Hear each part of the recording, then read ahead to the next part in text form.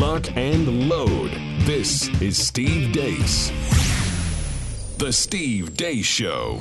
Hey, look, we're back in our normal time slot here within the comfy confines of the Steve Deace Show studio. That would be me. Greetings. Happy Wednesday to all of you. I hope you had a great extended Labor Day weekend. Hope you had a great opportunity to listen to us fill in for the great Hall of Famer Glenn Beck yesterday. That podcast is available on all the platforms. If you missed yesterday's show, go and get that. Todd Erzin is here, as well as Aaron McIntyre. We've got a jam-packed Wednesday show for you. The weekly prophet of woe and lamentation will be joining us here towards the end of the program. It will play buy, sell, or hold as well. At the bottom of this hour, I'm going to take a few minutes and propose a difficult topic to navigate. And a friend of the program, Bob Vanderplatz, has a piece up today for The Blaze about the looming marriage vote in the United States Senate. And we have, and I think rightfully so, had a lot of conversations on this program in recent years about cults, about groupthink, about there's nothing new, no objective piece of data that you could present that would change blankety blank's mind. There's no standard there. There's just conforming. There's just group and identity belonging. There's nothing transcendent there at all. It's just nihilistic.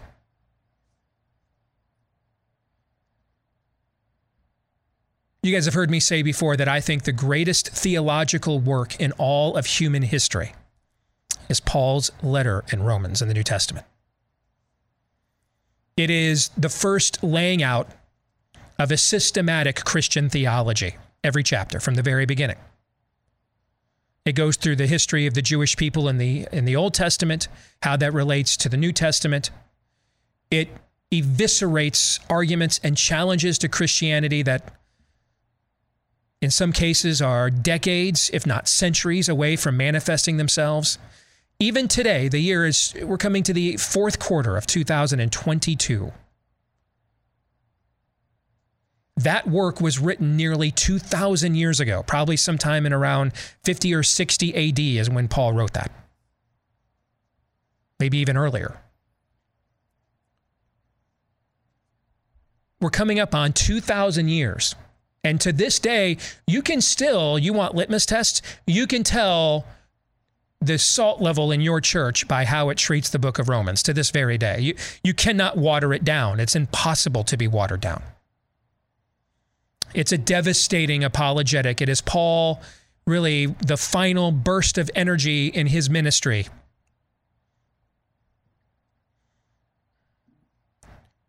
And at the sort of the peak of his experience and wisdom as an apostle, plus the inspiration of the Holy Spirit. Most watered down American churches they will treat Romans like it is the New Testament Leviticus. It's like it's not even there because you cannot water it down. If you attempt to, you get exposed. So we have a tendency just to go around it in a lot of cases.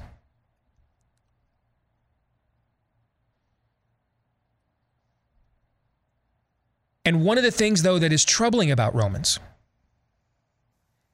for you as a believer is there are several moments. My favorite chapter in all of Scripture is Romans chapter 8. Soaring, poetic levels of prose in that chapter while teaching hard theology. And it's the theological equivalent of a win one for the Gipper speech is Romans chapter 8. You're ready. You're ready to run through a wall. You're ready to step into the fiery furnace when you read that. There's other times that you cheer Paul on as he destroys arguments against what he calls the sage of this age. But every now and then throughout the book of Romans as well, and this is where it gets uncomfortable, it's almost as if Paul recognizes there's a rhythm here, and he's like, I got to make sure people reading this don't get self-righteous, and he turns the pen on you and on his own to test us to say, do we really mean this stuff?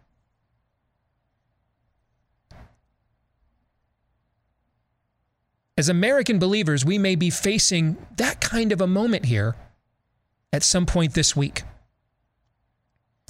And at the bottom of the hour, I want to discuss this. And I don't have, I'm not the Apostle Paul. I'm the JUCO kid born to the 15-year-old mom, Steve.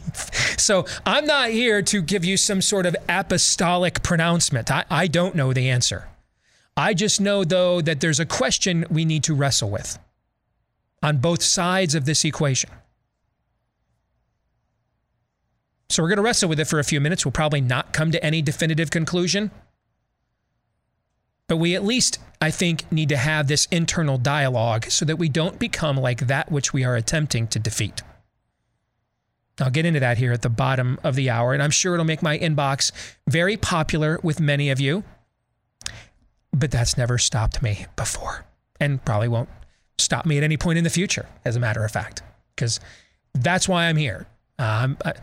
Other people that are better looking and more talented, and let's face it, far more likable and charming, don't have this lofty position because they won't ask the questions that need to be asked that might even alienate your own support system, your own base. We'll ask them, though, because Todd thinks vinegar's a food group. Aaron builds end tables at home alone for a holiday weekend. And well, by now, you know, I'm kind of a douche. So we will get into that at the bottom of this hour, which means before we do, you might want to consider pouring yourself a nice glass from our friends at Bonner Private Wines, or taking advantage of their offer right now. They've had a long-standing great offer on this show. Some of the best imported red wines, literally, on planet Earth. They're from deep in the Andes Mountains. Malbec grapes, 9,000 feet of altitude. Families that have been doing this the old-fashioned way with vineyards now into a second century. This is one of our favorite partners we have on the show, if your name is Todders. And all right, he thinks Bonner Private Wines are a food group at this point, right? You can't see him right now, but he is saluting, okay?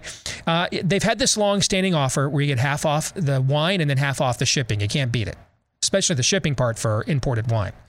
But now they've added an extra incentive. You get an extra bonus bottle of small batch, limited production wine from their exclusive wine cellar as well. So that's 4 bottles for the price of 3, and half off the wine and half off the shipping. You can't beat it. Just go to BonnerPrivateWines.com/Steve.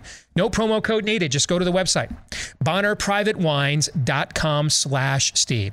And now here is Aaron's rundown of what happened while we were away. What happened while we were away, brought to you by New COVID just dropped. This is the president of the European Commission, the de facto president of the European Union, Ursula von der Leyen, just this morning talking about Europe's energy crisis. And this is what is expensive, because in these peak demands, the expensive gas comes into the market. So what we have to do is flatten the curve and avoid the peak demands. We will propose a mandatory target for reducing electricity use at peak hours, and we will work very closely with the member states to achieve this. That sounds familiar. Meanwhile, in California, where they just enacted a law banning sales of gas-fueled vehicles by the middle of next decade, state leaders, including Governor Gavin Newsom, are urging all residents of the state to curb their usage of electricity or else they'll face blackouts. California's energy grid operator issued something called a Level 3 Energy Emergency Alert and called on Californians to set their thermostats to 78 degrees. Don't use large appliances like ovens and use only fans for cooling their homes. Sure enough, reports of blackouts started popping up out of places like Silicon Valley last night. U.S. Energy Secretary Jennifer Granholm, your thoughts? California is in the lead, can show the rest of the nation how it is done. The White House has appointed former Clinton aide John Podesta to essentially manage a $370 billion green slush fund. Meanwhile, the old COVID marches on. Here's White House Coronavirus Response Coordinator Ashish Jha. I really believe this is why God gave us 2 arms, one for the flu shot and the other one for the COVID shot. Here's the evil bastard, Anthony Fauci. We likely are moving towards a path with a vaccination cadence similar to that of the annual influenza vaccine, with annual updated COVID-19 shots matched to the currently circulating strains for most of the population. Joe Biden, your thoughts? We beat Farmer this year. We beat Farmer this year, and it mattered. We're going to change people's lives. Back in California, LA County's Chief Medical Officer Brad Spellberg quickly tweeted, then deleted the following, quote, "It's the definition of COVID death. If you die with COVID positive test, that's reported as a COVID death. Since we test all admissions for COVID, symptoms or not, more than 90% of positive tests are now incidental findings, not COVID disease, meaning most COVID positive deaths are not due to COVID." Again, that's the Chief Medical Officer of LA County, California, in a now deleted tweet. A new study authored by professors and researchers ranging from Harvard to Oxford, Johns Hopkins, and the University of Edinburgh has found that COVID jabs are up to 100 times more likely to cause serious injury to young adults than it is to prevent the disease. In completely unrelated news, we go to Wauseon, Ohio. It started on August 1st. His dad took him to the emergency room. He was having severe pain in his back and legs. I was a bit confused. I didn't know really what was happening, and he just told me that he wasn't feeling good. The night before Wauseon's first team practice, junior Caden Clymer unexpectedly had to be taken to Toledo Children's Hospital. His calves were actually swelled up 4 inches larger in circumference than they are now. So he was very uncomfortable. I just wanted to go home, honestly. I didn't really care what they did to me. I just wanted to go home. Full of pain and uncertainty, Clymer received word that he had blood clots in his legs. 6 feet of blood clots were removed. And because of the blood thinners he now has to take, his football career over. According to the CDC, the average life expectancy in the United States dropped nearly a full year in 2021, despite the aforementioned glorious jabs. Moving on, Donald Trump says the FBI did more than just seize a few documents from his Mar-a-Lago home. They rifled through the First Lady's closet drawers and everything else.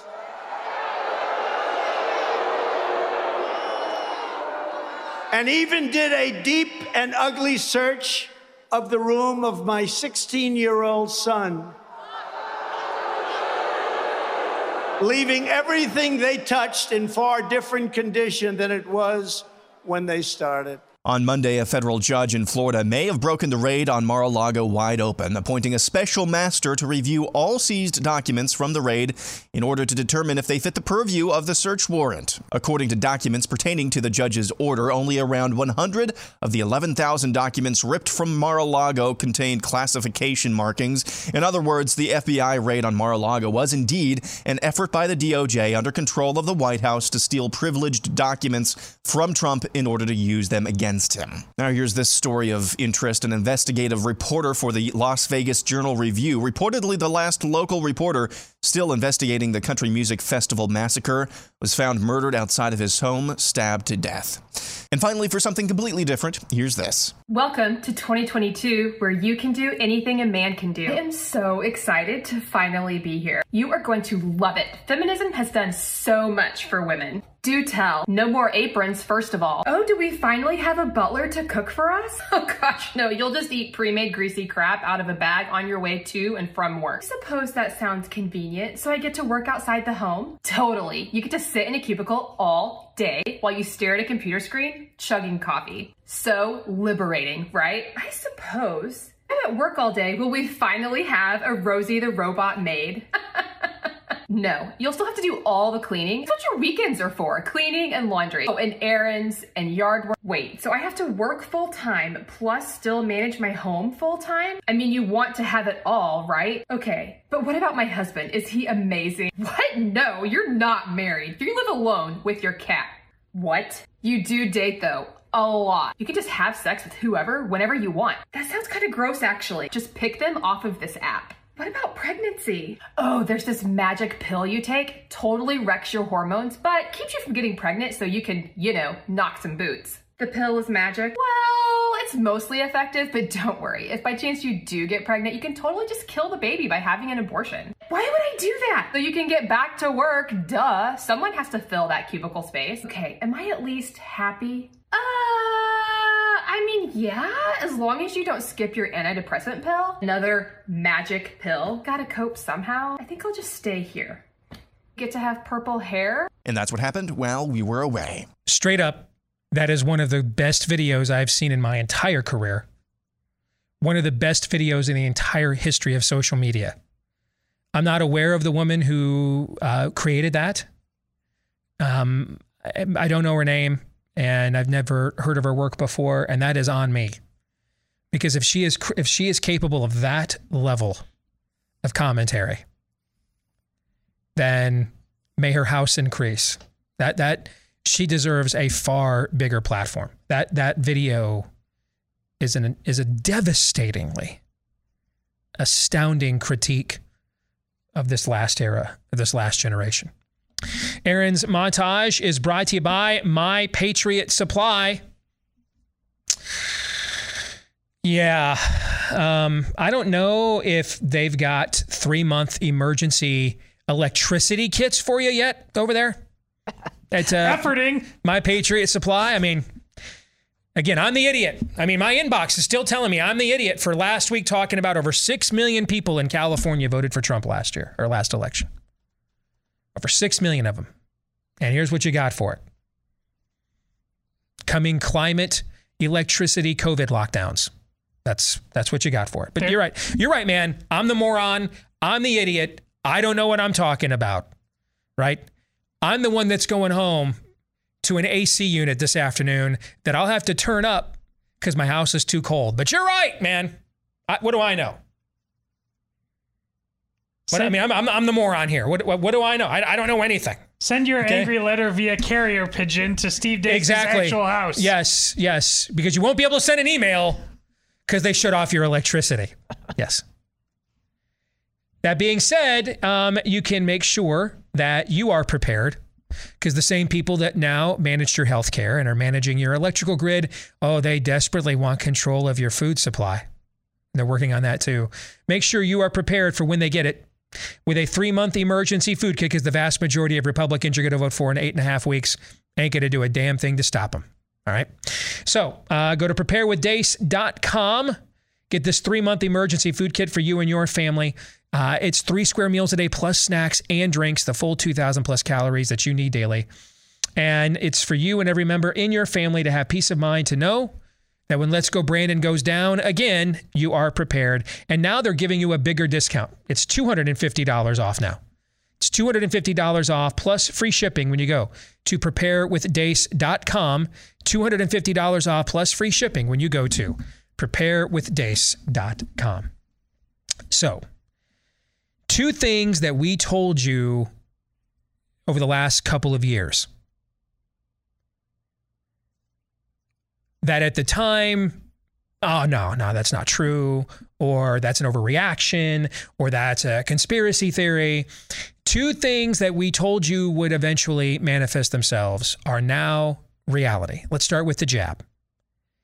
From the very beginning, from the very launch of Operation Warp Speed, before I at least dipped my toe into the dark domain that the Erzin family inhabits every day on this topic, and not even before I even considered going into that cave, okay? What did I tell you? That they would never come up with a true vaccine to COVID-19, that they tried for well over a decade to SARS-CoV-1, and this is SARS-CoV-2, that they tried for over a decade, and they could not do it. They eventually gave up. The idea that they were going to do this in a year was never going to happen, if ever. And I told you that at best, what they would come up with was a therapeutic, like the flu shot. Are these not the exact words that I said throughout the year 2020? And that's why I said waiting around for them to come up with a vaccine, so we're all just going to hide in our homes and lock our kids down, isolate our elderly, not live life, not feed the world, while we wait for a magical vaccine that will never arrive. It will never come. And now here we are. We saw another decline in life expectancy in the United States last year, despite the presence of glorious vaccine. What is the benign and innocent explanation for that? Answer, there is not one. There is not one. Instead, what you now watch is Tulsa TV reporters have sudden strokes on television. High school football players have multiple blood clots pulled out of their legs. Maybe the biggest television broadcaster in America, he is certainly on the list, Kirk Herbstreit. He's at least in the top 5, right? Yeah. You're watching him talk about, hey, I got blood clots too, even though the doctors told me my arteries were clear. I've got an email from a guy telling me that his 89-year-old father died after getting the booster, and they pulled, almost like a 12-inch blood clot out of him in the autopsy. A year ago at this time, if I would have claimed that the COVID vaccine is not a vaccine but a therapeutic, I might have risked being banished from the social media platforms that we all use the most. And now here we are. They're openly going to market it as a flu vaccine, except it'll be less efficacy. In a given year, if it's really good, the flu vaccine has about a 50% efficacy. But it doesn't give you those lipid nanoparticles and the spiked protein and all the other escalating side effects. At worst, you'll just be like what most people get when they get the flu vaccine and then get the flu. I hope they throw the monkeypox vaccine in there too, so we can get all of them. Yes. Now, everything we told you from the beginning is now all open public policy.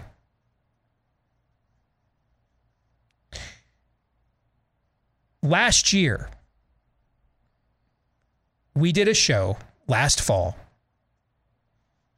that ended up inspiring this book here that came out in December. And in that show, I laid out for you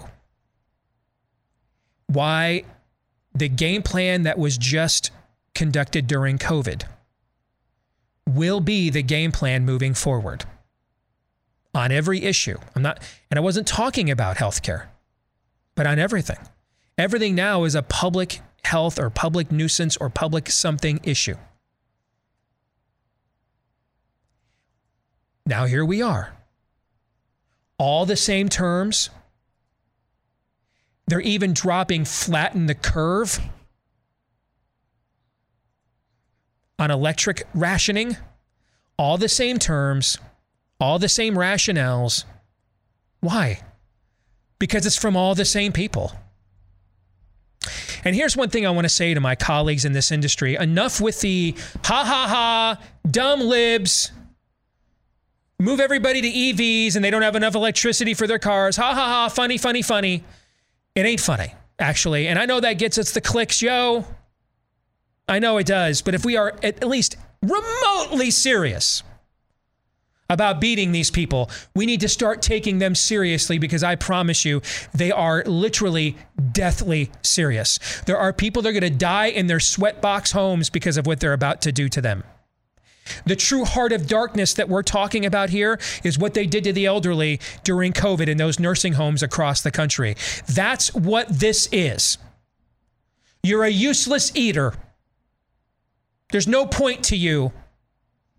If we cannot, to each according to his abilities, for each according to his needs. And if your vote doesn't help us in any way, shape, or form, there's no point to your existence. They are fine killing people to accomplish their goals. So maybe on your way to getting your coveted Fox News contributorship, could you point that out once or twice maybe? They're going to freaking kill people is what they're going to do. And you know what? They want to. They want to do it. They desire to. No, it's not hypocrisy. They're not going to turn their AC units down. You are. You're lesser to them, lower to them. You can be sacrificed. They're ebony maw. You may think this is your suffering, but it is your salvation, because you're grist for my mill.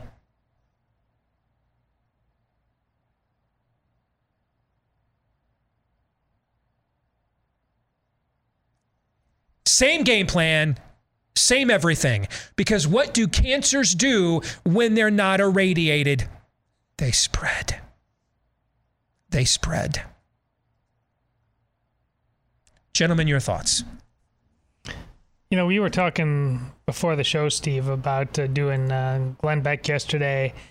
and what it's like, the daily drinking from the fire hose of the news cycle, and then Aaron's montage comes up again.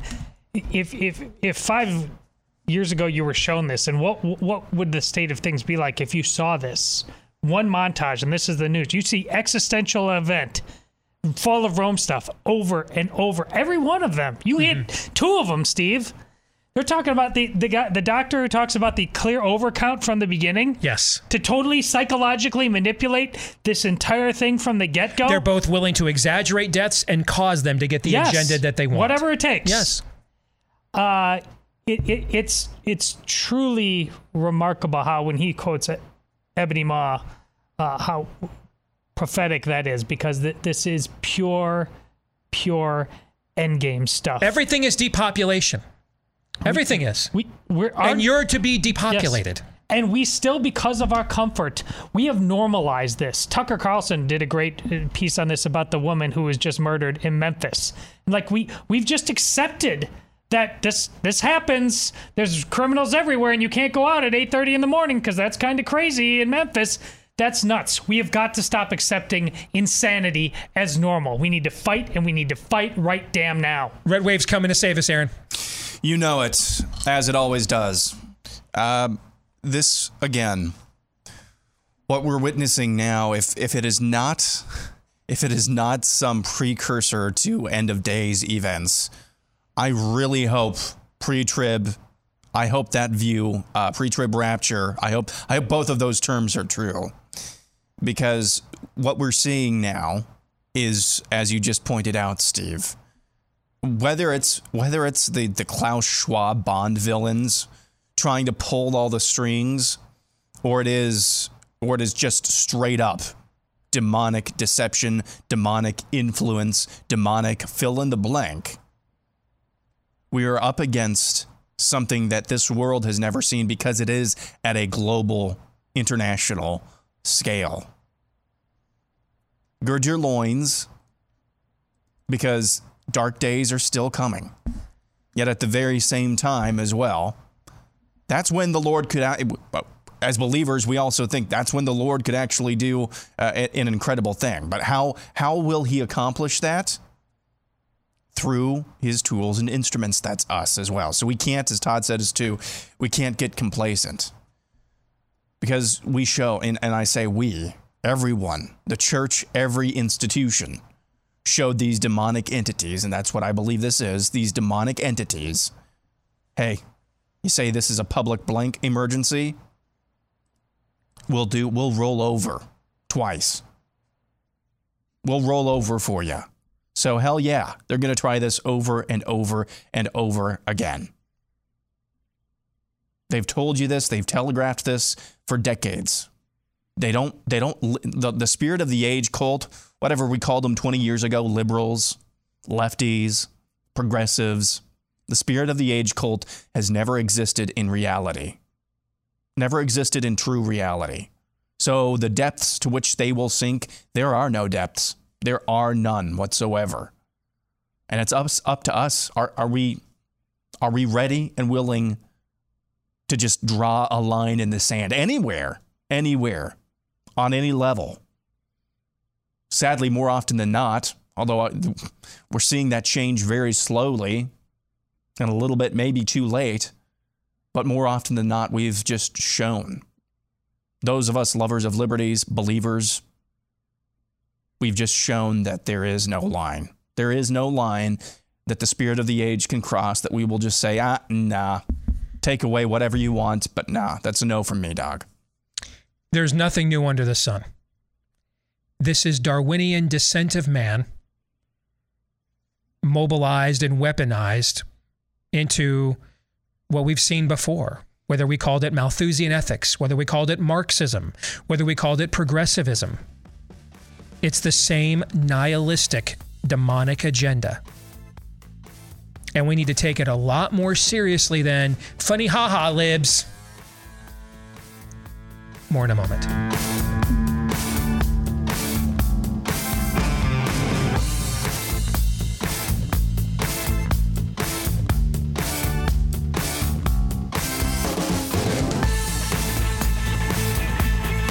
It is now officially the most wonderful time of the year, otherwise known around here as football season. That also means it is peak tailgate season around the country. And if you are looking for a peak cooler that you can even customize, they'll do that for you as well. Just about anything you want, provided it's not, like gross or violating a copyright. It's our friends over at Taiga Coolers, premium American-made coolers with a lifetime warranty, and they offer it to you for 10% off right now when you use my name, Steve, as the promo code at checkout at taigacoolers.com. TAIGA, taigacoolers.com. Again, same values that you and I have, and maybe you just don't care about, a detailed, distinctive cooler. You just want a really good one. They'll give you one of those too. And whether it's customized or right off the line, 10% off with the promo code Steve right now. Perfect for tailgate season at taigacoolers.com. TAIGA for taigacoolers.com. So, friend of the program, Bob Vanderplatz from The Family Leader has a guest submission up at the Blaze today, connecting the dots on marriage for Senate Republicans. I've got it linked on my Facebook and Twitter accounts. If you want a direct link, you can go there. On Facebook, look for Steve Deace, or at Steve Deace Show on Twitter. But I think that this is a moment we need to have an internal dialogue and remain critical thinkers so that we can withstand the temptation here to go rival cult to the cult we're up against. I mean, if you really want to know the difference between the French and American revolutions, that's it. That's just, identity politic, class warfare, storm the Bastille, and here's the goddess of reason, followed by guillotines.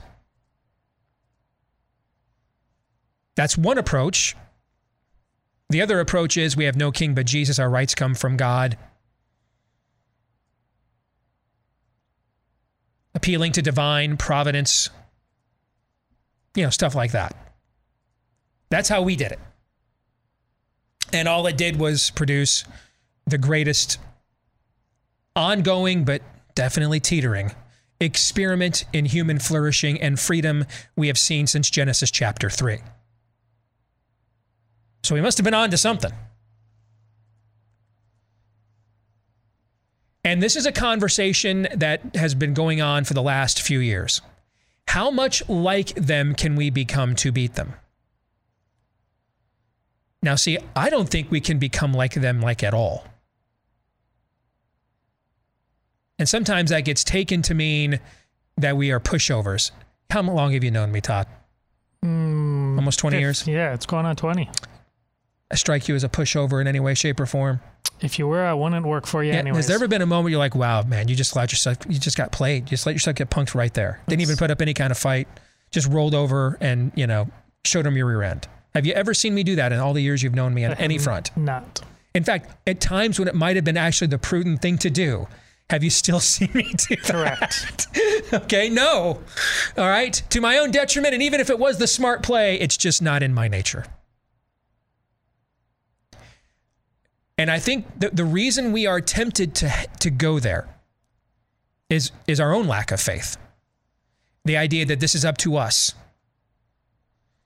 And again, forgive all the Genesis analogies. It's just what I've been studying for the last few months in small group. But we are Abram and Sarai. Yes, we know that God has given us this promise that in our advanced age, we will have a son that will be the son of promise, the son of covenant.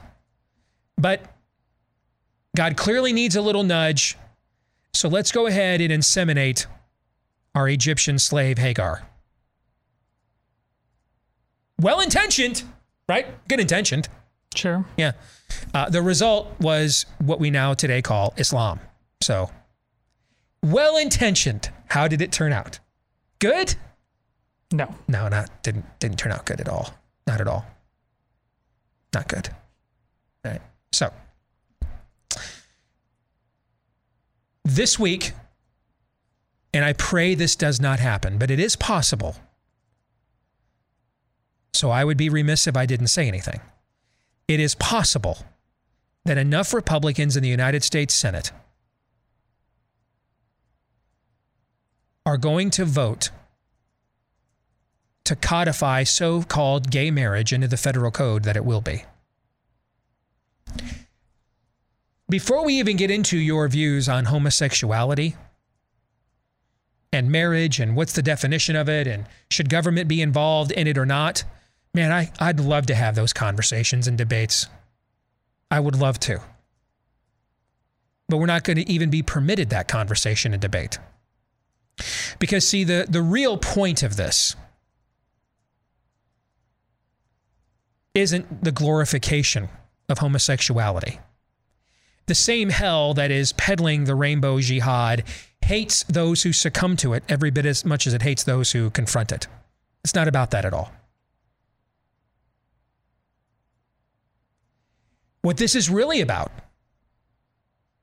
and ironically, it's just being openly said by, I think his name is Michael Franken. I know it's Franken, but isn't the first name Michael Grassley's challenger here in our state, the Democratic challenger? He's just openly saying that when he gets into the Senate, if this happens, they're going to openly declare lawfare and warfare, the feds will, on the church. And he's right, because that's what this has been about the entire time. Literally 10 seconds after Windsor and Obergefell, we went right to bake the cake bigot, like in 10 seconds. They went looking, in fact, they went looking for this confrontation because that's what this is about. This is a war against God. You didn't make me the right way. I don't want to fight these desires anymore. You have to affirm them. You have to affirm me as I am. And if you won't do it, then I will go and get the second greatest force on earth, government, to impose my will instead. I will be like the Most High. I will determine my identity. I will proclaim what is natural for my desires and behavior, not my maker. That's what this is about. Which is why in every European country that adopted gay marriage before us, they immediately began putting priests and pastors in jail who preached Romans 1 and Leviticus. Immediately. And it's the same countries that are now charging you with a crime if you use the wrong pronoun in public now. Because that's what this is really about. Using the full coercive force and power of the federal government to conduct open warfare and lawfare on the Church of Jesus Christ in America. And, you know, there aren't a lot of Jews in America. I think you're about 2.5% of the population. And those of you that are in our audience know that even among you, not a lot of you that are still Torah observant, but they're coming after you too.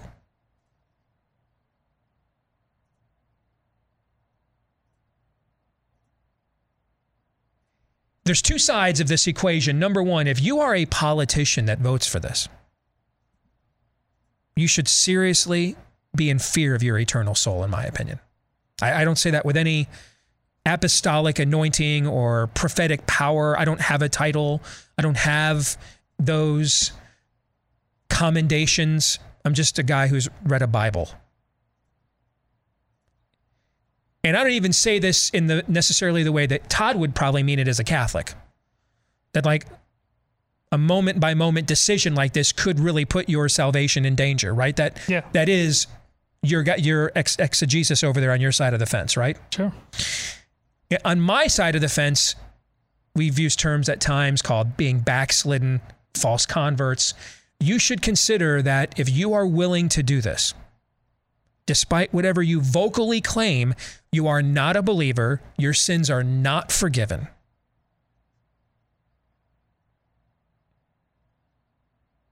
And that you know a tree by its fruit. We would both agree on that, right? Amen. So,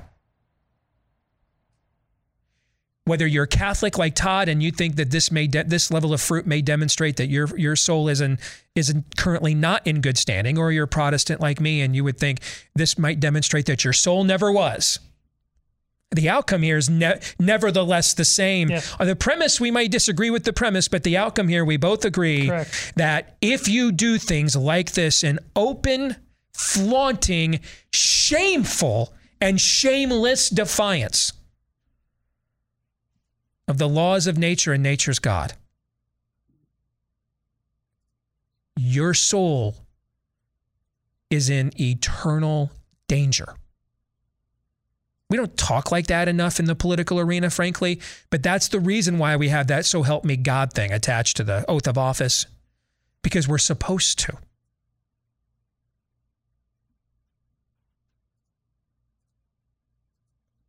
But then, like I mentioned earlier with the book of Romans, this gets turned on us a little bit, doesn't it? Yes. I don't know what the answer is. I don't.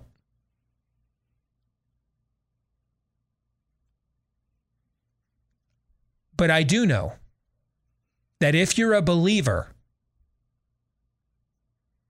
and your Republican senator votes for this, and you have like no hesitation at all about voting for them again, I think you might need to check your own spiritual health. That's not to say you definitely can't do it. I mean, I don't know. We live in an imperfect, fallen world. We are getting besieged with evil on every side.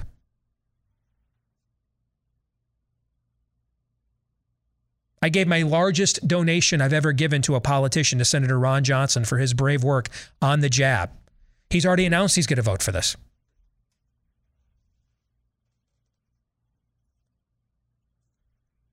So I'm not here to say that this is a simple process. It's not.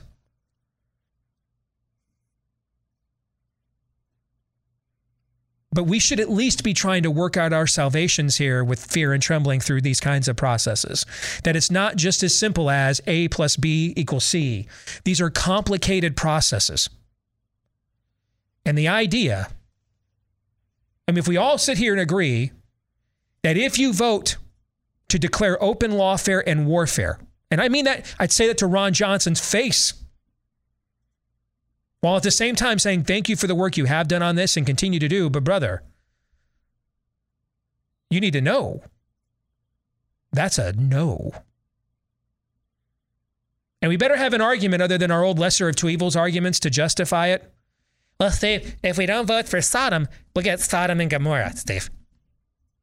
We better have something better than, well, I only voted for the people that allowed them to declare war on me and even issued the declaration, but not the people who are actually carrying it out. That ain't going to cut it either.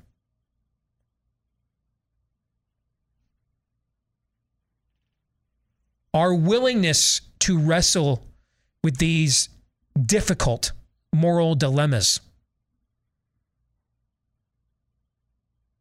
to hold ourselves accountable to a standard other than reducing this to mere sporting events or acting as if God couldn't possibly save America unless I vote for every terrible Republican imaginable.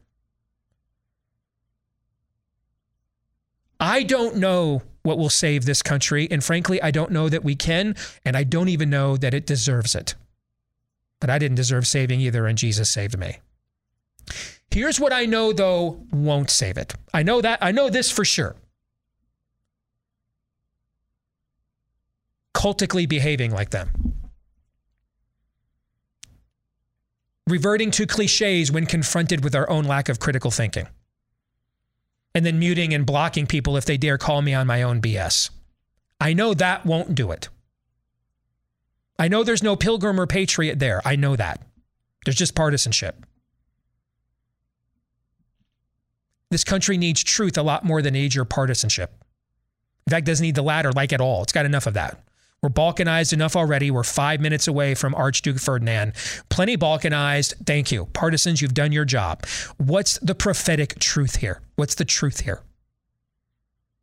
So I don't propose an answer because I don't think it's as simple as a formula. And they may not. Who knows how this will go this week? I don't know. But I think that we have to be willing to at least entertain, what are our red lines? Do we have any? We have no-nos, Just anybody can believe anything and be called a Republican and we vote for it. I know that's not biblical in any way, shape, or form. I know that's not. That's not sane. And it's probably not that either. So I will stop talking. Gentlemen, you have any thoughts? Outside of the more meta approach that you took, if I may take another tack about how sad this is all being done in direct reaction to one of the greatest moral/legal victories in the history of this nation, the overturning of Roe. It's being done in direct reaction to that. Now, it's not surprising that the Dems leading the way on that, but the Republicans, in light of that, if your instant knee-jerk is, let's react to that great legal and moral victory by making sure it has zero coattails. Again, I don't know why you got elected, but it clearly has nothing to do with the good, the true, and the beautiful. Because that's an impossible reaction to a soul that is facing the altar in the right direction would take. You're turning your back on your God by taking this reaction. And it's sad and it's pathetic. I think the question that popped into my head while listening to that talk, Steve, is asking myself, would this person that we're considering voting for have voted for this in 2010? And then, if they had voted for it in 2010, would I have then voted for them? And if the answer to that question is no on either one of them, especially on the latter, ask yourself a third question. What changed? Mm-hmm. What changed with me, particularly, that I'm now considering voting for this when I wouldn't have 10 years ago or 12 years ago? What changed? I think those are the probing questions that, because it could be that I changed and I'm letting my standards slip a little bit here. That's where I kind of ended up on that. It'll be your turn. When we come back, we will play Buy, Sell, or Hold. Cannot wait. It's just a few minutes, so please wait until then. In a moment.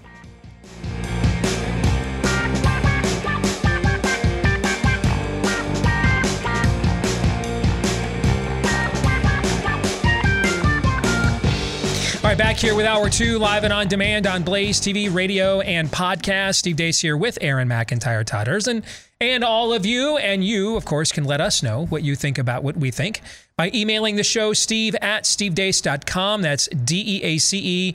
Like us on Facebook, MeWe, Parler, and Gab. You can follow me at Steve Deace Show on Twitter and Getter.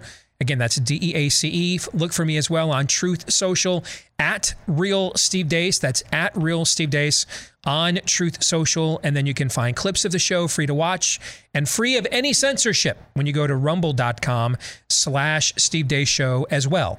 Those of you that are podcast listeners, thank you so much for being one of those. You're a major part of our audience. If you've yet to do so, please leave us a 5-star review, hit subscribe or follow, whichever applies on your podcast platform of preference. And thanks to all of you that have done those things for us already. If you've got a question that you would like to have considered for Monday's upcoming Ask Me Anything, that's our next one. Put it inside your 5-star review and it'll go to the front of the line for consideration by Todd for next week. This portion of the show brought to you by Raycon. They are the absolute best noise-canceling earbuds I have ever tried. And you know, when you wear them to work out, you get sweaty, things get loose. It's amazing how well they work. In fact, sometimes you got to think about putting them on where still some ambient sound gets in, particularly if you're around the kids. You don't want to leave them completely, by themselves. That's how good they seal out noise. They're phenomenal. It's why whenever I get a new pair from Raycon, they usually end up getting yanked by one of my kids. They give you 8 hours of playtime on a 32-hour battery life. And then when you charge, it's super easy. You can even do it wirelessly as well. Raycon is so popular. They're approaching 50,000 5-star reviews. They are approaching 50,000 5-star reviews. Is that a lot? That is an awful lot. If you want to find out why, go to buyraycon, C-O-N, R-A-Y-C-O-N, buyraycon.com/Steve today. 15% off your order store-wide when you go to buyraycon.com/Steve. Again, buyraycon.com/Steve.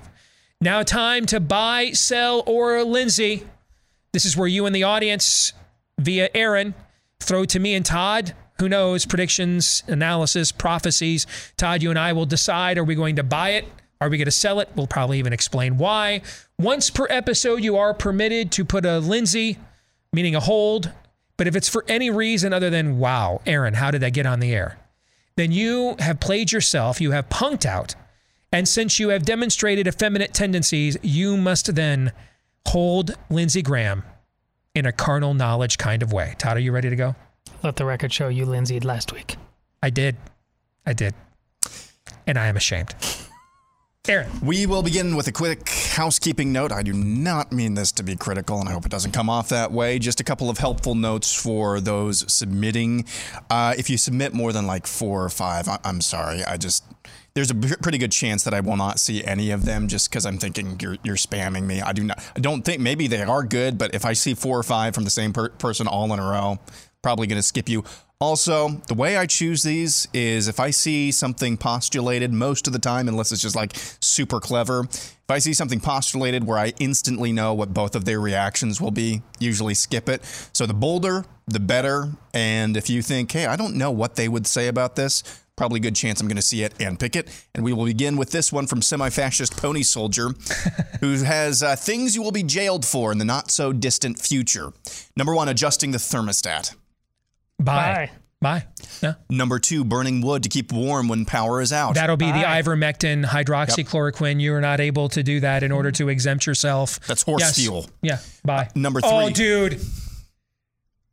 That'll preach right there. Horse fuel. That'll preach right there. Number 3, charging your electric vehicle on quote-unquote unapproved days. Bye. Yes. Using precious metals for trade outside the central bank digital currency. That's the new acronym we're using for all these things CBDC, now? Yeah. Bye. I'll buy, yes. Number 5, growing your own food outside the system. Absolutely. That's a buy on all these things. The game plan you saw during COVID, we will unleash this horror upon you. You will suffer from it until we are satisfied with your level of suffering, until our specific orchestrated solution arrives that gives us even more power and control over you. And any solution that you may find on your own that releases you from our power and control will be demagogued to death. Maybe even to the point of a loss of licensure or a loss of certification or cancellation or arrest. And then you will take our prescribed solution, whether you want to or not. You can't work, which if you don't have a job, makes it kind of hard to do that whole buy and sell thing. Can you guys think of a book that made any mention of a mark in order to buy or sell or hold or some function or something that you had to agree to in order to take part in the commerce aspect of society? Does that ring a bell at all in any form of literature to you guys whatsoever? No? Vaguely. Vaguely. You guys have heard this over in your Catholic circles? Is it familiar at all? Got a cloud of unknowing hovering over me right now. I don't know. So it's the same game plan. All of it is right on the money. Bye. We will go next to Lou Marconi, who says the economic news will be so bad next month, not even the Republicans can screw up this year's midterm election. I agree. I agree. Now let's define screw up. That's what I was going to. If you just mean the numbers, winning, nothing beyond that, just getting the House, okay. Could I see a scenario, for example, where because of what you said, Doug Mastriano gets elected governor in Pennsylvania? But because of everything else that Mehmet Oz has said and believed in the course of his career, he still loses by 2 or 3 points because of a group of people who are just like, I'm not voting for that hack. Could I see that? Right? Could Republicans blow the Senate because Mitch McConnell's going to let him screw us on guns and marriage in the same year? Could I see that? In several of these states that, remember, they've got to win Senate seats in 6 of the 7 states that Trump lost in the last presidential election. Okay? 6 out of 7. They got to win seats in 6 out of those 7 states. That's where the balance of power of the Senate's most likely going to be determined. So given those margins, could there be enough betrayals on a statewide level that it could cost them the Senate? I could see that, yeah. But by and large, is there a way that the Democrats walk out of here with a clean win? No, I literally don't foresee that scenario in any form of analytics. And see, this is one thing I just had to learn to get good at. Analyzing outcomes not on the basis of what I think or want to happen, but what I actually see occurring. A lot of people can't do that because they like having friends. Okay? I like it too. It's just not a requirement. So I'm fine doing it. All right? And so whether it's Mehmet Oz, I was on trannies before trannies were cool. The thing last week, a few years ago, he tried to say smokers should not be allowed to work in the workplace anymore. Okay? I mean, could he alienate enough people that Doug Mastriano wins by a point or two and Mehmet Oz loses by a point or two? Yeah. Well, I think you saw it this morning. Didn't he say he would have codified the election results? Yes, he said that. I forgot about that. He said that over the weekend, that he would have certified the election results as well. So is it possible he could cost himself a 0.2 or 3 that Doug Mastriano does not? Yeah, because these are deep existential issues. I mean, so you mean because I like a cigar, I can't work? Yeah, because I like menthols, I can't have a job? We're doing that now? I thought we wanted to get rid of a party that said unless you did our specifically approved activities, you were not permitted commerce in America. Didn't we just have that argument over the jab? Yes. So, and by the way, at this point, smoking, cigarettes the jab. Oh, man. Flipping a coin, man. Okay, we're flipping a coin here. If a condition of that choice is for me to become a lifetime smoker, I'm taking the smokes. True. Okay. I mean, at least you got more self-medication out of that nicotine than you ever got inoculation out of those jabs, and that'll preach right there for you as well. Yeah. So, yes, I could foresee those kinds of scenarios. But overall, I don't foresee a scenario where and I don't think they can cheat their way to win. I think the margins in several of these places will be so overwhelming that they can't overcome them. So, and by the way, that's not good news for people like us. Nope. Just so you know, it's a little bit like it's a terrible analogy, but it'll bring home my point. In a simple way, we will all understand. Kentucky and Florida have a football game this weekend. If you guys know anything about the history of that rivalry, I think Kentucky's won it like twice in 100 years or something. And it's happened like in the last few years. It's very rare that Kentucky beats Florida. Kentucky had its star running back get busted for a DUI during the offseason, and he got suspended. Chris Rodriguez, I think is his name. He got suspended over the course of the year and didn't play in the opener. Kentucky went out and got an All-American from one of these low-level FCS schools to come in and transfer in to take his place. Okay? That kid blew out his knee last week and is done for the year. So Kentucky never announced how long Chris Rodriguez's suspension was going to be for his DUI. How much do you want to bet? Now, with the Florida game next and the way that Florida looked last week against the top 10 team, Chris Rodriguez has seen the light. We've discussed this internally. He's ran the stairs, and he will be available for the game against Florida this week. You know what I'm saying? I do. Okay. That doesn't send, by the way, a good overall message. You'd much rather, it's not good for the young man probably either. You taught him a lesson that there's a certain level of performance that he can provide as society that then will make him unaccountable for terrible deeds. Is that a good lesson to teach a young man? Mm. That's not a good lesson. And that's why we just had the whole conundrum of the conversation we just had. Precisely. Because we all recognize we're at this breaking point as a society. But we had to make sure we don't break ourselves and say, you know what? Fund the government, fund the jabs, fund warp speed, do nothing, fund gay marriage, and just have an R after your name. And it doesn't matter. It's because you had the R after it. We can't do that either. And so we're not in a good position.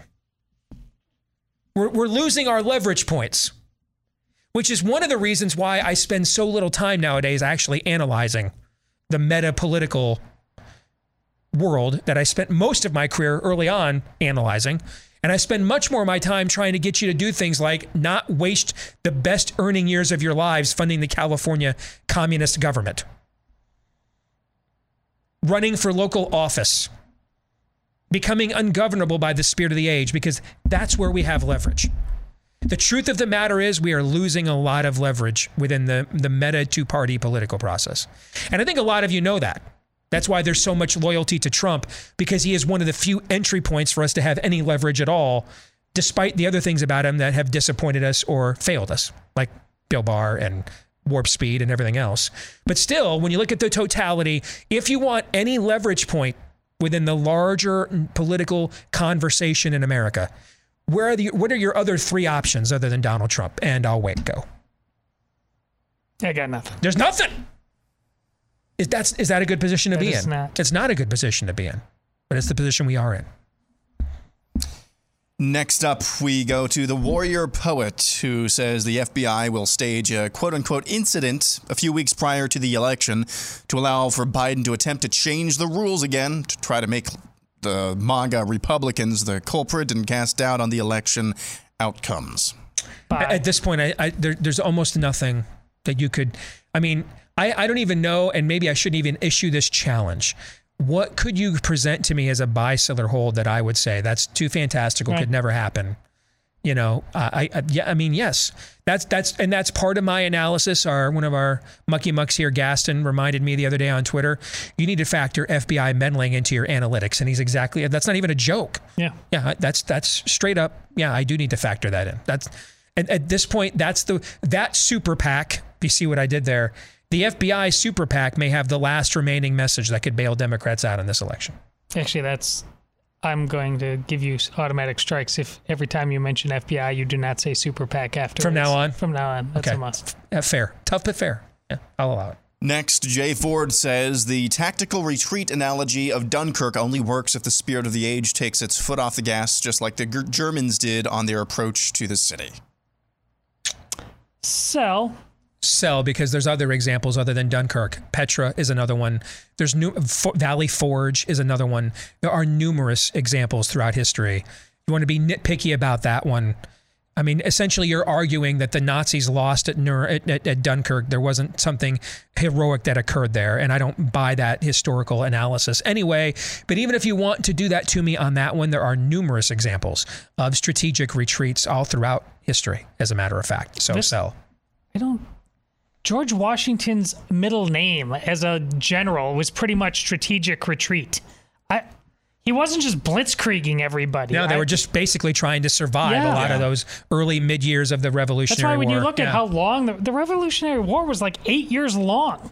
It's because he just bled it out. Basically, the Revolutionary War was was the game between Villanova and Georgetown for the 1985 national championship.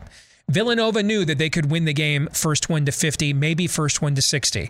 They knew they could not win the game if it got into the 60s, and certainly not in the 70s, right? So they needed to win a war of attrition. They had to slow the pace of the game down, and that was the way that they won. And that's how we won the Revolutionary War, alongside Providence. We outlasted them.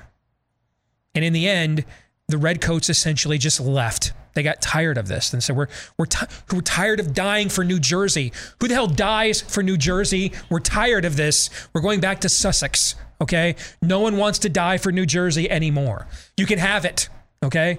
That's what we did to them. That's how we won that war. Now that analogy falls apart when, America's best player was not on crack at the time. There's that like Dwayne McClain, yes, that... Again, but other than that, you had me. Yeah, I'll grant your point there too. Yes. How about the fact? How impressive was that? You're high on crack, and you're like the point guard, and you're still willing to slow the game down, and you're not like tweaking out. Think about that. You're high on crack, and you're still like, we're still running the Hoosiers offense. Pass it 4 times, before we throw it, before we shoot a jump shot here. That's pretty. And it's pre-shot clock. That game was also pre-shot clock, dude. You know how to handle your crack. If you're tweaking on crack like Dwayne McClain was as the point guard for Villanova, and you're still running a very disciplined, slow it down style of game, dude, you can handle your stuff. I'll give you props on that. Yeah, instead of taking Polaroids of yourself with hookers and trying to argue with them about how much crack you actually own. Jim Stocker is next, who says it would be more strategically beneficial to the conservative movement for strong grassroots leaders to seek state-level GOP chair positions and reform their state GOP than to seek national office. They could then focus on boosting school board candidates, etc. I completely agree. And that's probably true comprehensively. The most important election in America this year isn't control of Congress or the Senate. It's getting Kari Lake elected governor of Arizona. In fact, if you granted me a choice, lose everything else, but Kari Lake gets to be governor of Arizona, I think I'd take that. Because I'm looking right now, we need big plays. We don't have decades and decades to matriculate. I need big gains right now. And I think the option of her being another DeSantis and the havoc that wreaks upon the system, and then the example, because DeSantis has set a new standard for what we expect of these people. Mm-hmm. The opportunity for there to be another, I think I might take it, actually. I'd at least have to think long and hard about it. Yeah. Okay? That's not crazy. But at the very least, that is the most important election in America this year, is Kari Lake getting elected governor of Arizona. My God, what an indictment against the Republican Party that just was. Yeah. A name we didn't even know who she was 2 years ago. I had no clue who she was. But here we are. Yeah. All right. And now for some conversational whiplash. We go to Ed McCrae, who has a top 15 list of pre-1970 live-action Walt Disney movies. The top 15 pre-1970 Walt Disney movies ever made. All right, now keep in mind, I'm not going to end up seeing several of these, just as an FYI, but okay. All right.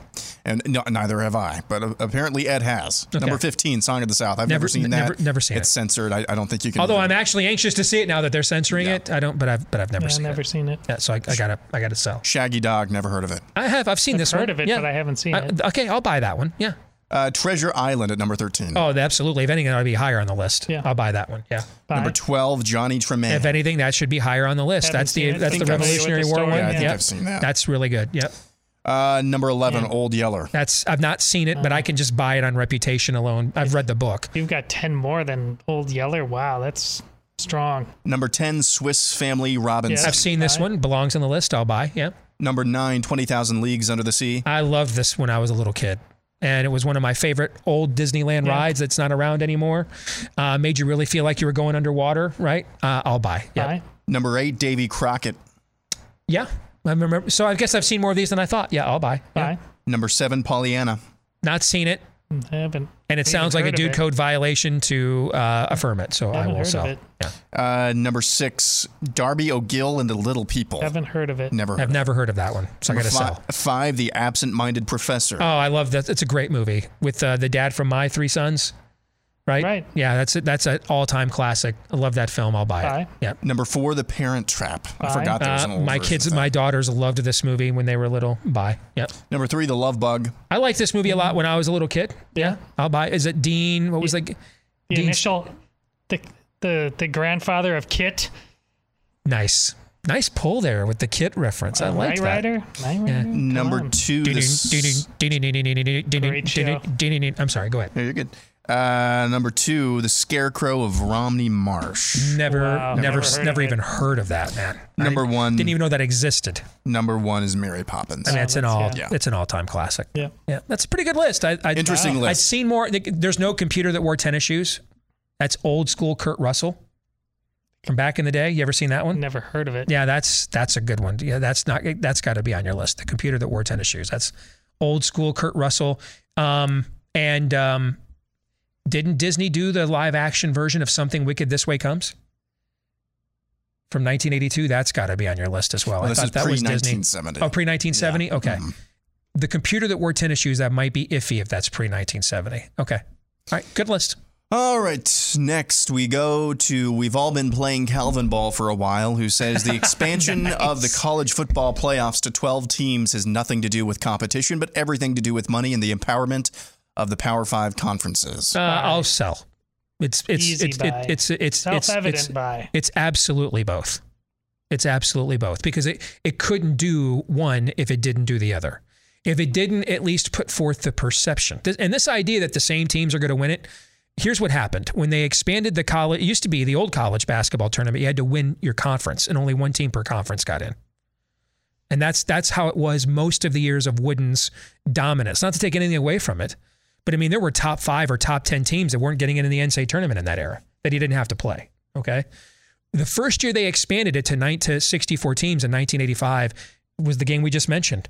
And a number 8 seed, Villanova, won the whole thing. What you've seen in college basketball with greater access is there's been more democratization of where the talent goes.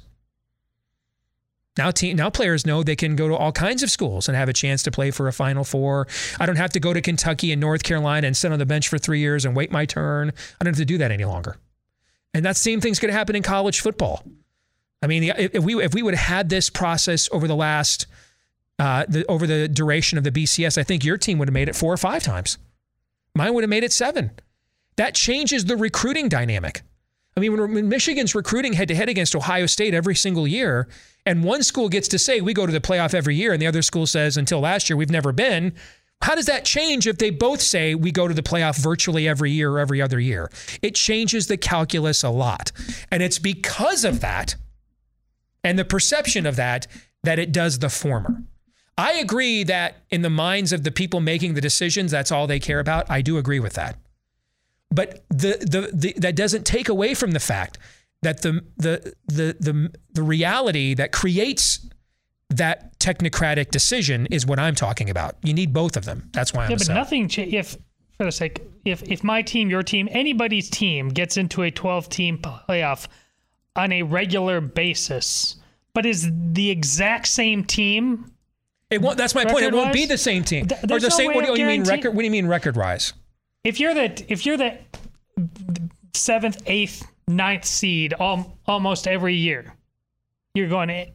But yes, you got into a playoff because there's 12 teams, but you were still that same record, that same team finishing the same conference, but you're not getting into the playoff because there's 4 teams. That's just a gloss. See, that's the point I'm making. I don't agree that will be the outcome.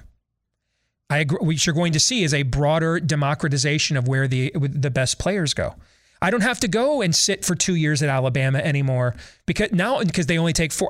Texas A&M's offering me even more money. I can go play there right now, and they'll be in the playoff. It changes the calculus of everything. Actually, you just use money though. It's not competition. It's money. You got to buy that. It's both. You saw the same thing in the NFL. All right, they went to the wild card in the mid to late 70s. Within 4 years, we had a wild card team, the Oakland Raiders, win a Super Bowl. You will see this. That's what will happen. Guys, the kids don't want to sit on the bench. They don't. And so the idea that I'm a 5-star running back. Dude, Wisconsin, I go play there next year and go to the playoff next year and run for 2,000 yards. Backs. You often actually don't. You get great running backs that you develop into 5 stars, but they're often not that highly recruited. That's my point. Which is also BS. See, 5 stars, this, that. I like substance. I like the actual game. That's what matters. I don't like paying people to get that. I don't care about it. You can say they don't. They do. Is there a better track record of running backs in this entire nation than Wisconsin football at the college level? That's reality. It's not everything else is increasingly turning in to the stuff around the actual game that matters, to titillate the big-time moneymakers and the little bettors, and they've all made their entire idol about this entire thing. And the actual football game, I tweeted out this. I'm driving all over. It was a 20-hour drive around the South where I was going. It's the first weekend of college football. The games that everybody's been waiting for. And all the morons on the radio, no matter what channel I found, all they're talking about is the 12-team playoff that doesn't kick in for 4 years. Instead of the actual games. Well, it's porn to them. They want to know what to do with the real women. I don't disagree with that, but the ratings were strong. The games were great. The game itself, if you watch this weekend, it's still as great as it ever was. And we're going to change it. I do agree with that. And we're going to change it. I do agree with the perception of those things. I agree with that. But the game itself it's funny. We have these conversations every offseason, then we get to the season and we see the actual games. We're like, yep, still the sport that we love. All right, this portion of the show brought to you by our friends over at Bullion Max. Inflation surpassing highs we've not seen in 40 plus years. The value of the dollar getting increasingly debased every single passing day. You're paying more at the pump, the grocery store, for cars, for literally everything else. That's why when there have been times like this in the past, smart people, people that are wealth creators, they have often used hard commodities and assets like gold and silver as their hedge against these kinds of government schemes, and that still works every bit as much as it used to. Try it out today with our friends over at Bullion Max. They'll get you started today with their silver starter kit. They'll offer it to you at employee pricing. They can't make it any more inexpensive than that. That includes so many great silver pieces, including the Silver American Eagle and more. Just one per household, please, because that's how good this deal is. They can't, again, offer it any more inexpensive than the same price they offer their employees. When you go to bullionmax.com/Steve, that's bullionmax.com/Steve. So we're going to have a lot more of these, I'm guessing, in the overtime, correct? We will, yep. We will. So if you are not yet a Blaze TV subscriber, this is a great day to do so. In fact, it's a great week. This week, Labor Day week, we are offering a repeat of our biggest discount ever for a Blaze TV subscription. Go to blazetv.com/Deace. Use the promo code DACE20. Promo code DACE20. You can watch today's leftover buy, sell, or hold in the overtime. All of our exclusive overtimes, exclusive content like Glenn's great Wednesday night specials. There will be another one tonight. A lot of stuff that you don't want to miss. Stuff like our Vax special that me and Daniel Horowitz, who will join us in a moment, and Sarah Gonzalez did earlier this summer that we can't put out for public view because of the censorship, so we have to put it behind the paywall. Get all of that great stuff and more for our biggest discount ever right now. DACE20 is the discount. 20% off your subscription to Blaze TV for the next year. If you use the promo code DACE20, that's DACE20, when you go to blazetv.com, 20% off your Blaze TV subscription, DACE20 at blazetv.com. Speaking of Daniel Horowitz, he's got a fantastic piece up over at Conservative Review about a story that should be every bit as big as George Floyd, if not more so, and yet is largely being memory holed. We'll get into that and more with him in a moment. Stay tuned.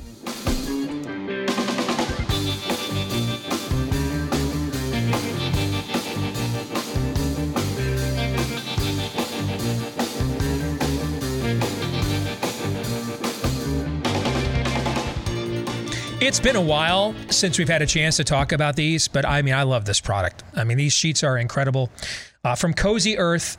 And I mean, it's just, they're just awesome. I mean, I just sleep without a blanket. I mean, and you guys know I tend to run hot. I'm pretty hot blooded. They're temperature regulating, soft. That's why they got thousands of 5-star reviews. You won't believe how sleek, how comfortable they feel. Cozy Earth sheets made from 100% viscose, which is from bamboo, which means they're breathable. And because I'm hetero, I don't know what this means. They're moisture wicking. I don't. Do you know what that means?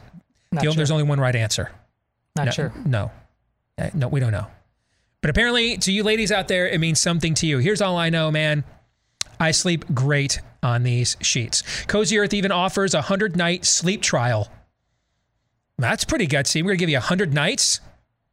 100-night sleep trial. Sleep on it. Wash it out. Try it out. If you're not completely in love with these, just send them back. You'll get a full refund. They come in of 4 natural colors for a limited time right now. You can save 35% off Cozy Earth's bamboo bedding when you go to cozyearth.com/Steve to save that 35% off right now, all backed by their 100-night sleep guarantee. And this is all I've been sleeping on for the last month or so. These sheets are phenomenal. cozyearth.com/Steve for 35% off. Let's bring in the weekly prophet of woe and lamentation himself, the one and only Daniel Horowitz. It is good to see you again, my friend. How are you? We are doing all right in this Fourth Reich. I mean, it could always be worse, Steve. And it can always be worse. There are several things I want to address. Number one, you and I talked about this at length yesterday on Glenn Beck's show, but I want to reiterate one more time for those who may have missed it. The study that came out of Stanford, UCLA, scientists around the country, and Peter Doshi over at the British Medical Journal, which is their version of a JAMA or New England Journal of Medicine, that did, for the first time, a true risk assessment of the COVID jabs vis-a-vis serious COVID infection or event. Give us the bottom line one more time on what that study showed. There's safety, there's efficacy, there's benefit, there's liability. You do a controlled trial where you have those exposed to the thing and those who aren't, the placebo group, the controlled group. Okay, you would expect the trial group to do better, right? Now, it's always going to be a debate. Who got COVID, who didn't? Who died of COVID, who died of the vaccine injury, who died of something else, who died naturally, was going to die anyway. Well, the best thing to look at is all-cause mortality. And we already saw that a long time ago, that there were more all-cause deaths in the placebo group. In the control group, in the trial group, I'm sorry. What this study did is they looked at all-cause severe adverse events of special interest, which essentially means hospitalizations, not perfectly, but hospitalizations, which could mean death, long-term disability. It was life-threatening at the time. So the highest level of a reaction to the shot or reaction to anything. All-cause. And there was a net 12.5 per 10,000 greater chance of winding up in that position with a special serious adverse event, a special interest, among those who are in the trial group.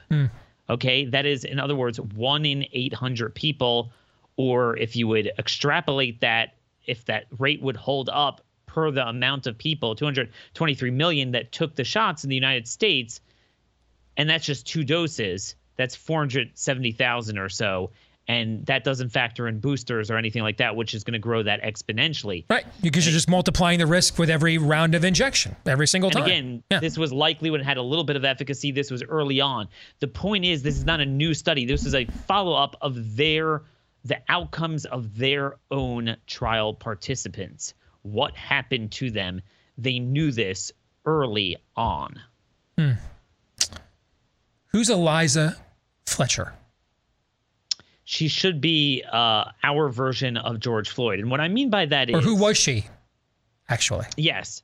Where you have a catalyzing moment that is so horrific that people realize you need systemic, remember that word, systemic changes to deal with a systemic problem. We were told that because of the George Floyd situation, first of all, he was the saint, the greatest human being alive. Every business, private sector, city had to indulge him, create a no fentanyl addict had ever been more blessed than he. Yes. Not a single human being alive, I believe. No one was allowed to have a funeral at that point, but he was allowed to have multiple ones, including indoors. And that there was a systemic problem that police are too tough on violent criminals. And we need to denude the justice system of policing, of tougher sentencing, of you name it, and just let criminals roam loose. Well, we did that, and we have record homicides, kidnappings, and carjackings in every major American city since that point. Well, Eliza Fletcher is, a 34-year-old mother mother of 2, preschool teacher, lived a beautiful life that actually should be celebrated. She was out jogging, and this perpetrator, who now goes by Henderson, he changed his surname, allegedly planned a kidnapping attack, brutally killed her, and buried her body. And the thing is, it turns out that he had a massive criminal history dating back to the juvenile days, the same deal. Each one, he was lowballed in terms of punishment, so it created a reverse velocity that it took eons to get him behind bars. And once he did, it should have been for life, but it was for 24 years. But he got out a few years early for good time credits. Now, I just published on this. I'm the only one who has information, because I have sources down there that say he got the good time credits. Just to know what a joke good time credits are, he had several instances of indecent exposure. This is in prison. These are infractions. Somehow got illegal weapons, somehow got illegal drugs, tampering with security cameras, and he was let out. He had a rape charge and aggravated kidnapping. So this is Willie Horton kind of stuff, is what you're describing. When he was a juvenile. Okay, and then so he was serving for aggravated kidnapping that he would have killed the guy had he not escaped, but he was let go. And then I just found out he was let go about a year and a half ago. I just found out last year he was under investigation for, you guessed it, another rape.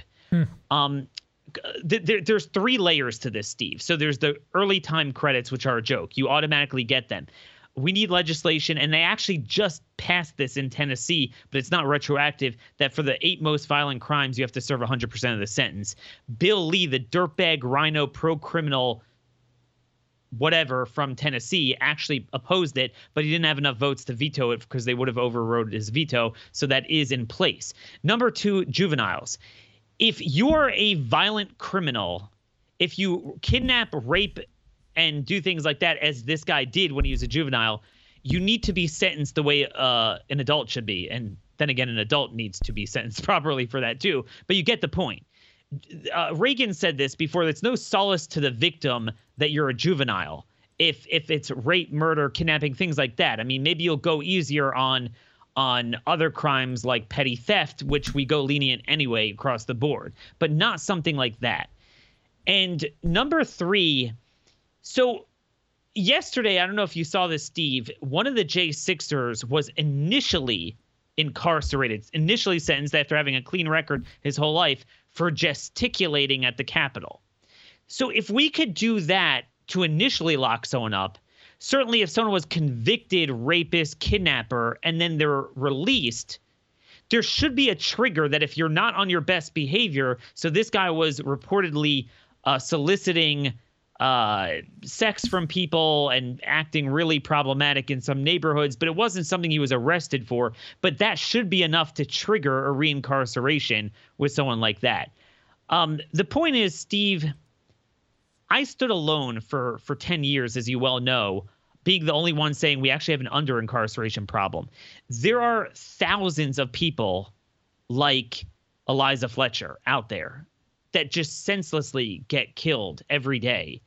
We think it's all kind of the drug wars and the gang wars, which is certainly true, but there's so much of this, and there is no organization on the right, there is no effort, no funding to audit the people out there that we know, that everyone would agree is a high-level repeat violent offender, that they really need to be taken off the streets, to go through and audit all the different ways they escape justice and close that.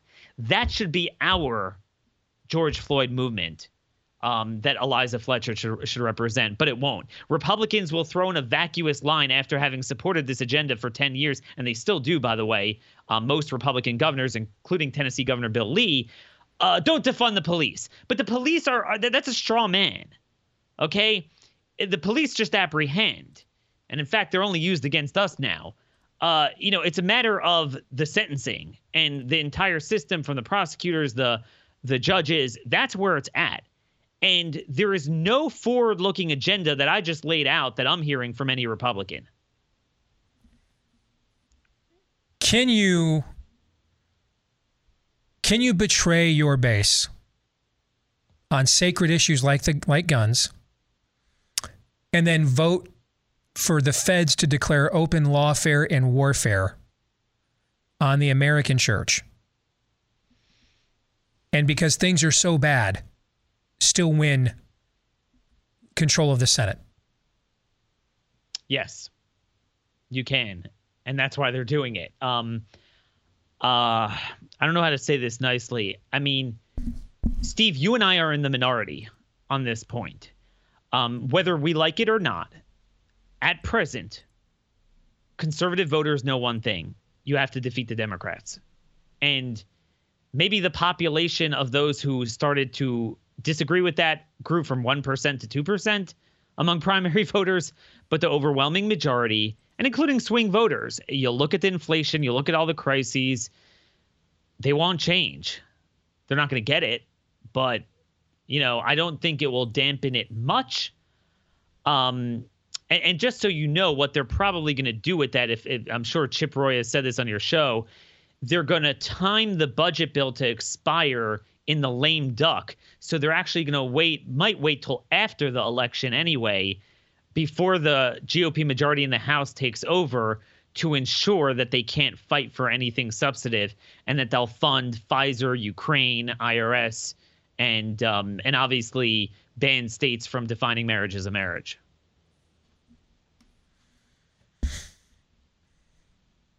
Let me rephrase the question this way then. Is there anything that they could betray us on that it would existentially cost them? I mean, I think it costs them in terms of you blur the lines. Democrats get a lot of hype for victories, and you saw that every time they give in to Biden, his numbers actually go up. It happened with infrastructure, happened with the gun bill. They give him victory. Well, we saw this in the Obama years. They'd go up there, Boehner would go up there, negotiate against himself. Obama's numbers would go up because they looked weak. It hurt. No, what I mean is, not with the base. Okay, that's my question. My question is, okay, can Lindsey Graham just come out of the closet, literally now, and say what we all know to be true, and I'm for meatball surgery on kids? And nothing. It's all the same. There is no position that we ask. So the only thing you think that we ask of them is just be called a Republican. That's all we care about. Because, Steve, at the end of the day, would you rather a Democrat? I so agree, we're a cult. horrible, what you're saying is we are a cult. That's what you are saying. That is exactly what it is. It's a cult, but it's a worse cult than, because at least the left believes that your arms were created for Pfizer. Our side believes in nothing but just voting Republican as an end to itself. Steve, there is no, I was hoping that everything we have gone through the last 2.5 years would have created this cathartic moment among primary voters. I will tell you, and we don't even need to go to the false choice of the general election. Even in the primaries, it has been a below average cycle in terms of electing good people in primaries, nominating them, that is. No, I mean, it doesn't matter until there's a concerted effort to show people something new, a new set of issues, a new movement, a new party. At least one of my ideas is going from popular primaries to party conventions, something to shake it up. We will continue doing this in perpetuity. That's why he's the prophet of woe and lamentation, my friends. Good to see you as always, brother. Take care. Take care. Won't disappoint. No, you don't. No, you don't. Homeowners beware. You could already be a victim of home title theft and not even have a clue, because some cyber thief may have already forged his name onto your title to your home. Here's how you can find out. My partners over at Home Title Lock, they've got a special free offer for you today. Just go to HomeTitleLock.com. Use the code RADIO at HomeTitleLock.com. When you do, you can enter in your address for free and get a free, no-obligation home title scan that's normally a $100 value, but it's free today to you to make sure that your home's title, the only thing that truly proves you own it, it's still in the free and clear. Again, free and clear, and it's free under no obligation to you today with the code RADIO at HomeTitleLock.com. Again, that's HomeTitleLock.com. Thoughts on the conversation we just had with Daniel Horowitz? My first real, I really believed this in my heart of hearts, turn out the lights on this country moment was, I think it was back in the summer of 2018. If the name Molly Tibbetts rings a bell to you, she was the one killed by the alien here in Iowa. Brooklyn, a very, very, very small town here in Iowa. She was out jogging, kidnapped, abducted by an illegal, was ostensibly raped and murdered and hidden. And I think it went on for a better part of, her search went on for a better part of 2 to 4 weeks. And it wasn't that moment. I mean, that was bad enough. It was when her father. Yep. Oh, I remember this. It's when her father said, "Don't pick on the illegals. Don't use my daughter's death as an excuse to basically be a xenophobe. Open borders are great. Killed my kid, but it's still great." What do you do with this? That's a cult. And along the lines of what Todd was saying, or citing Tucker Carlson, where would you yet be struck? What is the inflection point where we collectively as a society are like, this has to stop. Whatever we have to do, this has to stop. And I just think we are such a dead, husk. We're not even a whitewashed tomb. We're just a husk of death and destruction and despair. Honestly. Aren't you guys glad we came back from the long Labor Day weekend? True. What other show's closing line is? We're just a dead husk. Tell me I'm wrong. Plant that flag, baby. We're never going to get rich doing this. It's never happening. We're never getting rich. I'm good. I think I'm good with it too. John 3:17.